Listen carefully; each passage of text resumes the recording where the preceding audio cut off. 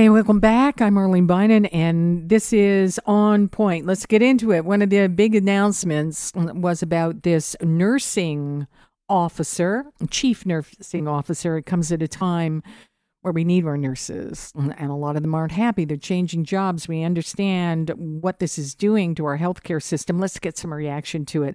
Doris Grinspun is Chief Executive Officer of the Registered Nurses Association of Ontario. Doris, how are you? Nice to speak to you again. Hi, Arlene. Thanks for having us back. All right, Doris, tough times, and you and I have certainly talked since the very beginning of them, and here we are. This announcement.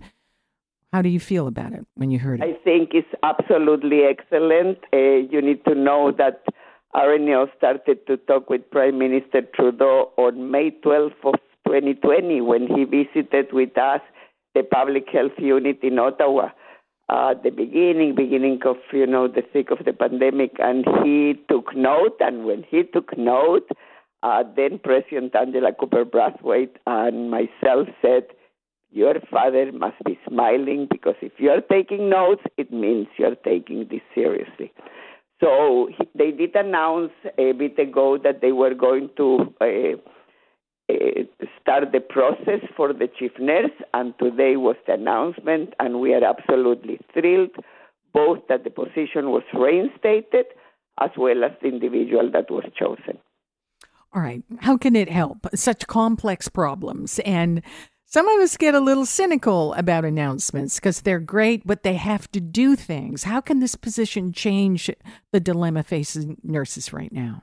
So you can imagine, Arlene, that if you as a reporter get cynical, I do too from time to time. I know, I've heard you. And imagine nurses in the front lines if they don't get cynical.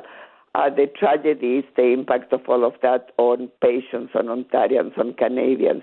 You heard 4 of the premiers and Minister Ford joining in Atlantic provinces and saying that this is a crisis across the country. Of course, Ontario is even in a deeper situation here. And the fact that they announced the position of Dr. Leigh Chapman, who is a very, very, very experienced registered nurse, an active member of RNO, that knows nursing deeply in various roles and sectors, as well as the care of vulnerable populations. This is a nurse that has expertise also on the areas of opioids, of addictions, of many other areas that are really dear to our hearts as nurses and that are affecting Canadians everywhere in this country. So this can bring a new layer that was missing for 10 years, as you mentioned, courtesy of then Prime Minister Harper, who deleted the position. This is a layer that was sorely needed, and we are absolutely thrilled. And we must take the day to celebrate, and you know what's next. First of all, they announced also the position, they filled the position of chief nurse here in Ontario, and that was Premier Ford and Deputy Zahn. And they did make that position back to what it used to be, which is an ADM position, Associate Deputy Minister, which is also very meaningful. Dr. Karima Belgi, another very experienced nurse, is leading that position. And now we are saying, RNO is saying, we need a chief nurse in every single province and territory because the nursing voice needs to be at the highest levels of government tables.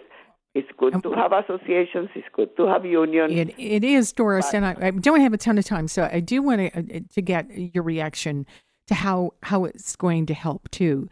Because you just mentioned, Premier Ford meeting with the Atlantic premiers, too, and there was a nod to nursing there as well, and doctors and input.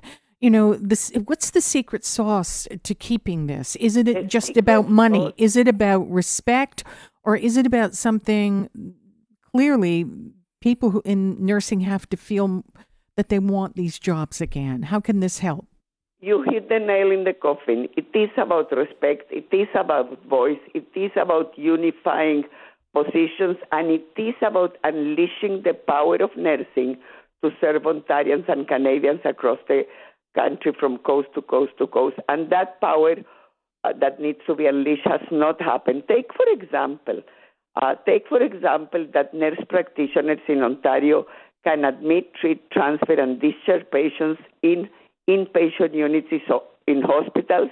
Hospitals have not unleashed that power except in 7 or 8 hospitals.